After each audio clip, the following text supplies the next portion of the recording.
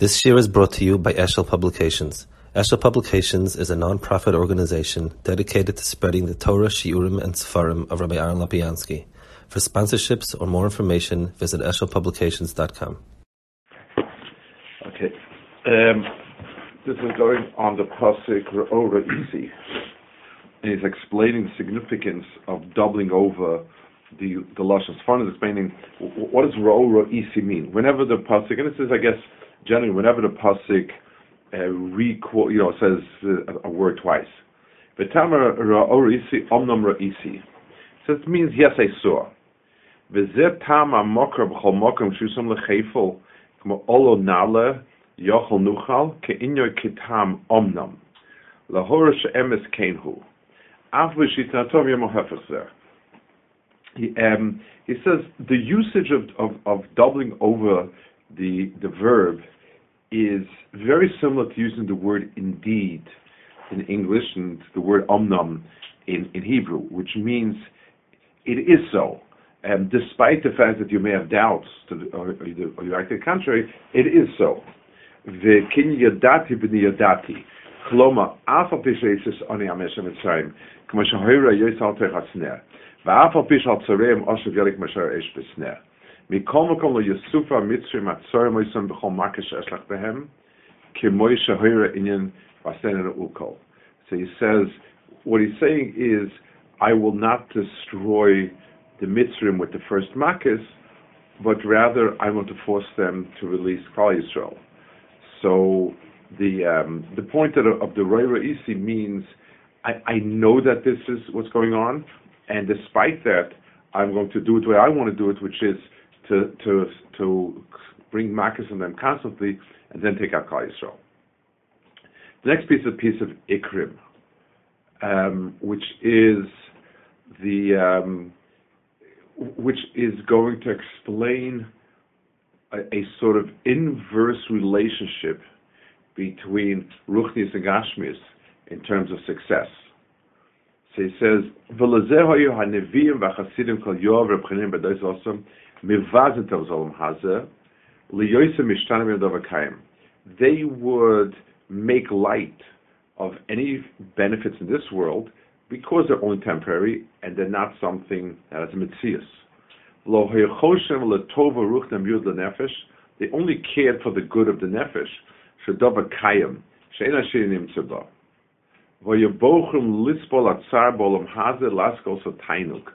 And they were willing to suffer the pains of this world just to get that pleasure.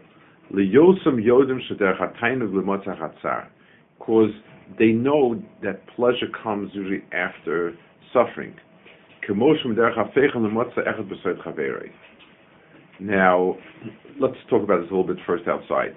Basically, what he's saying is that the reason why many big people, such as you find about Eliyahu, who said he's sick and tired of everything in this world, and Chanir ben Doisut says he ate nothing, is that they make light of things in this world because they want the good in the world to come. Now, he says it in one way. Let's discuss it first in a different way. The principle is true, except the explanation comes from different perspectives. Let's give one perspective first, a much simpler perspective. This is a perspective that Chazon Ish writes about learning to live life. He quotes the Gemara that Torah is only miskayim b'mishamei misatzmoleh. Somebody kills himself on it. So the Chazon Ish says it's the person who kills the shallowness of life merits the depths of life, the oimek hachayim. In other words, as long as a person is content. Let's give an example. A young girl walks into a store that has tons and tons and tons of very cute jewelry, all of it of the nickel and dime stuff, like $1.99, and let's say the child's perception is that these are really cool and nice. So the child is not going to have any aspirations to work hard to get $1,000 to buy a real piece of jewelry, because in the world that she is, these are great jewels, and they're cute, and they're cool, and they're funny, and whatever else teenagers describe with. I lost track of the various descriptions, and and that's the world. So there's no incentive to someone will come and tell, well, how do you make money? It's a little babysitting occasion, and I have all the joy you want. Someone says, well, you can go and work from 9 to 5 in a crazy office, and then you'll have a few $1,000s, and you'll be able to buy real jewels. I said, what are real jewels? This is jewels to me. So you need to be able to peel off the outer layer and find it worthless for you to get to the inner layer. Same thing is true, let's say, with reading. A person who gets a cheap pleasure out of silly, cheap writing, whatever, is not going to break his head on something deeper and never going to develop the depth of understanding things that are much deeper. So he says, so one way of explaining this phenomenon would be, so long as what's important to you are pleasures of this world, then there's not going to be much more. A person who gets involved, his whole mitzvah is in cooking. Like, he needs to figure out which wines they serve, and they go together with this and that and whatever it is. That person is not going much further than that, because that's his world. It's only when the person rises above that world that he can actually be something. He can become something. He can latch onto life that's more important. He talks about another nekuda here. He says we find that pain or difficulty and pleasure tend to be wrapped with each other together. It says, opposite things tend to go in pairs. So if I remove the heat in an object, I get cold. If I remove the white in the object, I get black, or remove the black, I get the white, whichever one you want. In other words, opposites are sort of linked in a way that if I remove A, then I will end up with B. That seems to be an appropriate opposite. Things that are not opposite, they're different. So, red, it doesn't become green. Green has become red. Black and white is if I remove the light in this room, it'll be pitch black. If I inject the light, it will be light. So things that are opposite tend each one to replace the other. And therefore, Olam Haza and Olam Haba, or Ruchnistic world and physical world, replace each other. Things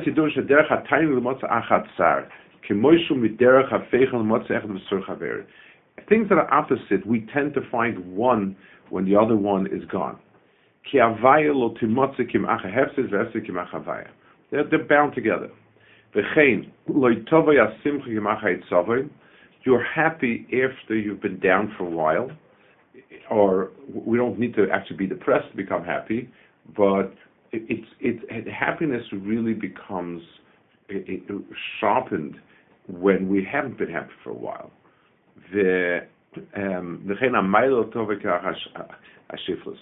And you tend to attain stature and growth after a period of having been down.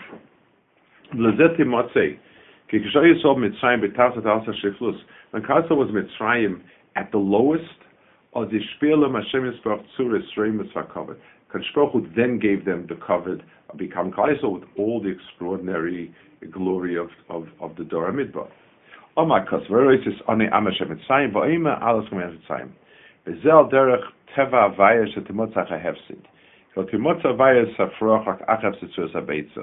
A chick doesn't come into its own until the egg hasn't finished. You find the seed growing only after the original seed has disintegrated, then you find the new seed coming in.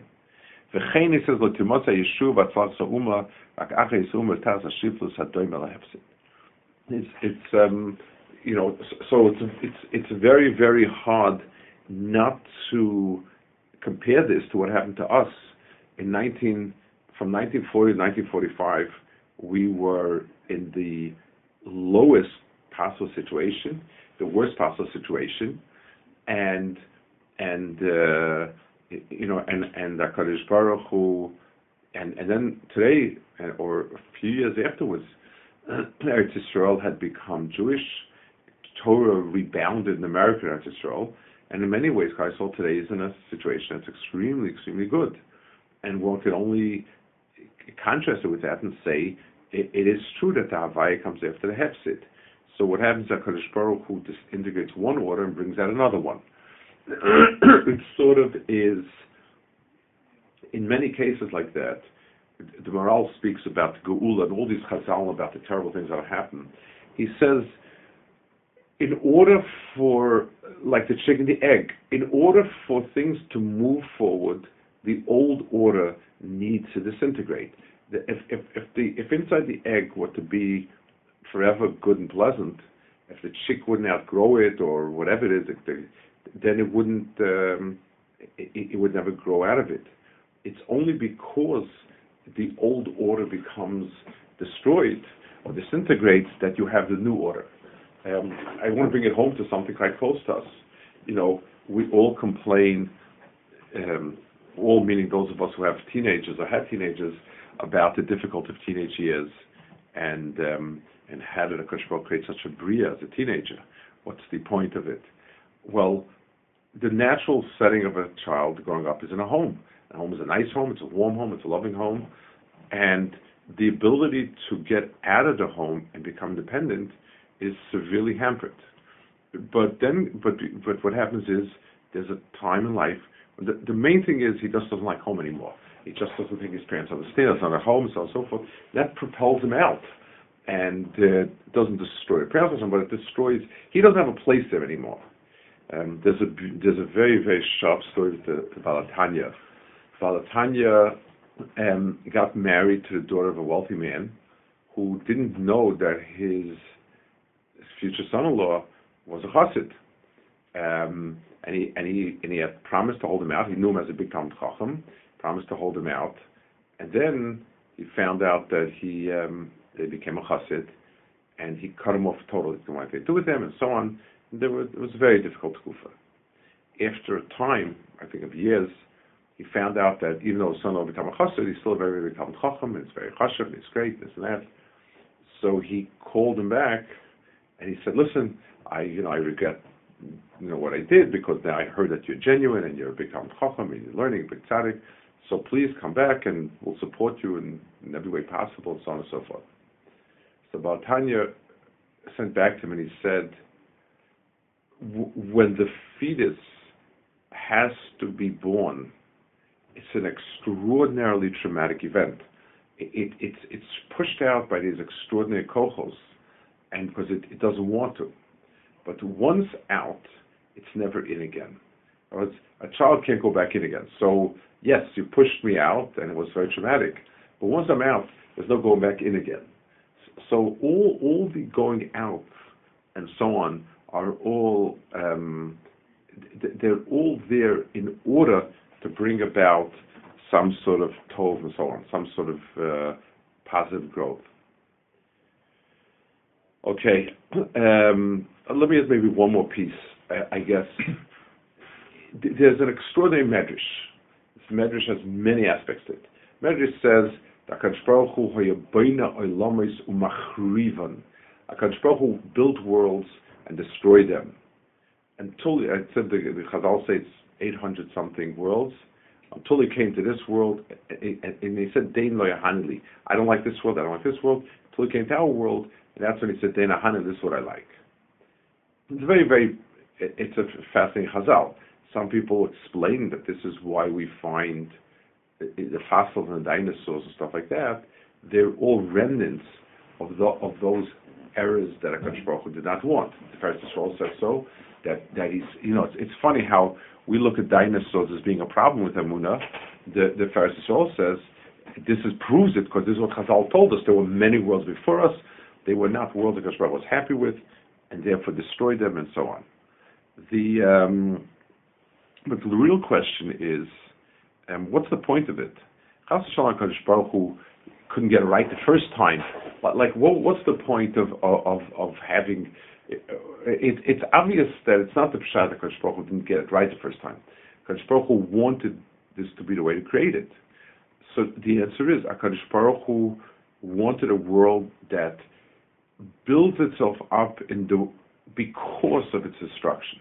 In other words, the whole idea of tshuva, it looks to us very, very strange.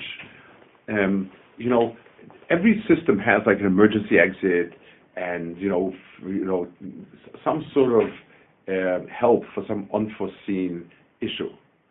But imagine a guy shows up to the emergency room every night of the week for years. So you really, that's not the way it's supposed to be. Emergency room is for an emergency. We have tshuva, and tshuva is kind of, okay, if you're not going to do right, you're going to do a sin, so that's tshuva. So one would expect it to be in the same range as delinquents in society. So 1 in 1,000, 1 in 10,000, whatever it is. But here you have every day, 3 times a day, each one of us says Hashivenu Avinu Sel Sechel Kavanah Sechel and so on. So are we really to feel?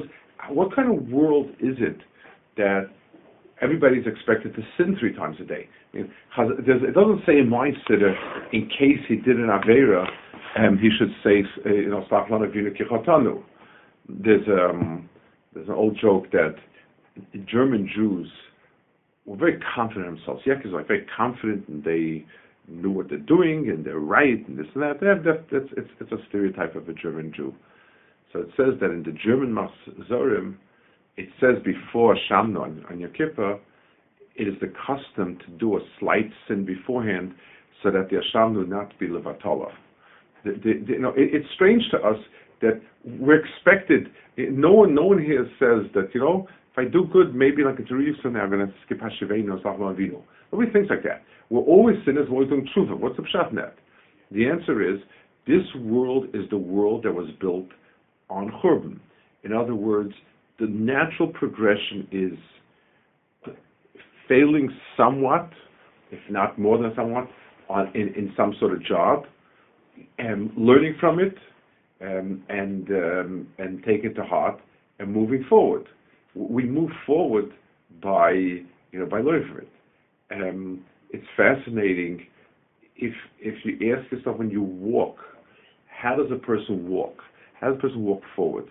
The answer is your feet are pushing against the sidewalk, and it's the push against the sidewalk that propels you with an equal force forward. That's how it works. On slippery ice, when there's no friction, we don't go anyplace. You can walk and walk. I mean, you might slip, but you're not going anyplace. You can't get any traction. So the traction is really the friction between you and the sidewalk. So HaKadosh Baruch Hu gives us, this world is a world that its mechanism of progression is by pushing against some michshol. The Gemara says, that a person can't really understand fundamentally a halacha unless he tripped on it. Okay, let's see the next piece. So now starts a huge amount of explanations about the name HaKadosh Baruch Hu. This is the first time in the Torah. It's not the first time, but it's a time where there's a lot of discussion of HaKadosh Baruch Hu's name. Moshe Rabbeinu asks HaKadosh Baruch Hu what's his name. HaKadosh Baruch Hu tells him. It goes back and forth on it. So this is really a place where vast majority of Rishonim find it the appropriate place to speak Hashem's names. We'll just do the Rabbeinu B'chai's Hakdama today. And then we have here from an extreme variety of Medrash, Mincha, Mor Nevuchim, Ramban, Sforno, Rabbeinu B'chai, and so on, Abarbanel. So let's take a look just at this first piece. The Alderach HaMedrash, V'omuli Mashmoi, Bikesh Leida Shma Godel. Ona HaKadosh Baruch Shmirta Max Leida, Lefi Maseni Nikra. Shedonis Abriz Nikra Lekim, Sheisa B'Yisrael Mochamed Nikra Tzfokos, Sheitola Chetza Sh'olim Nikra Shakai. Yoshe B'Kisi Rachmim, Ani Nikra Hashem.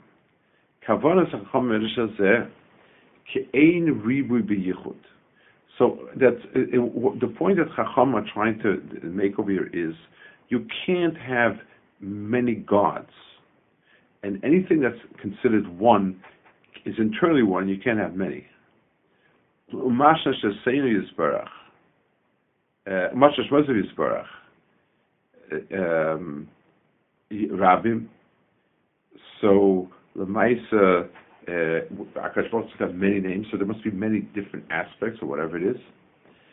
V'haseichel yodea ki kulo nemor lo b'echad. Avla pen yochel lechoisam b'asach mila achas kashichel isam haseichel. So the seichel knows that we're talking about one unit, but the mouth can't do it otherwise. Let's explain this point, because this point is is really explaining. It's an Indian of the koach hadibur of Adam. Adam's koach is dibur, which means the ability to take machshava, which is abstract, and phrase it with words, and words are really more concrete.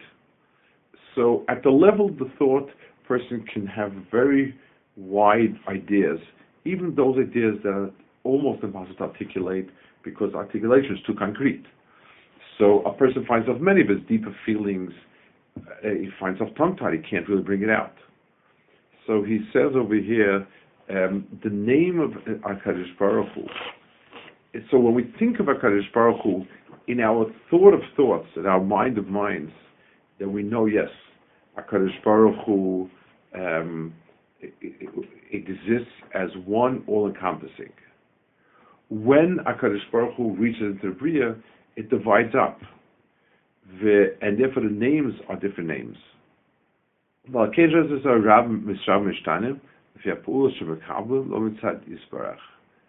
therefore the names of HaKadosh Baruch Hu can be many. The name is, let's bring it back to our muscle. When you have a person, the person is one. And every person, to describe the person is really beyond description. He is what he is. But there are different ways I can deal with different parts of him. This guy, the tall guy, the nice guy, the busy guy, the rude guy. So all of these things are, the mouth is attempting to bring it into this world somewhat. When I think of Ruvain or Shimon, I have like a picture, that's it. I don't think the words. But when I tell it to somebody, I need to start articulating, and each word, each phrase can only deal with one aspect of him. What's Eli like? Eli is shy with strangers, thinks deeply about this, and has a natural reluctance for that. Those are all pratim. But when I talk, I come on to pratim. So HaKadosh Baruch Hu also, he says, we understand it all as being one body. But the mouth, when it talks about, can't talk about HaKadosh Baruch Hu in one way. There's no one name that will include everything. So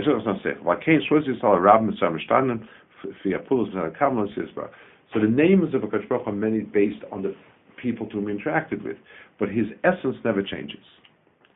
Okay.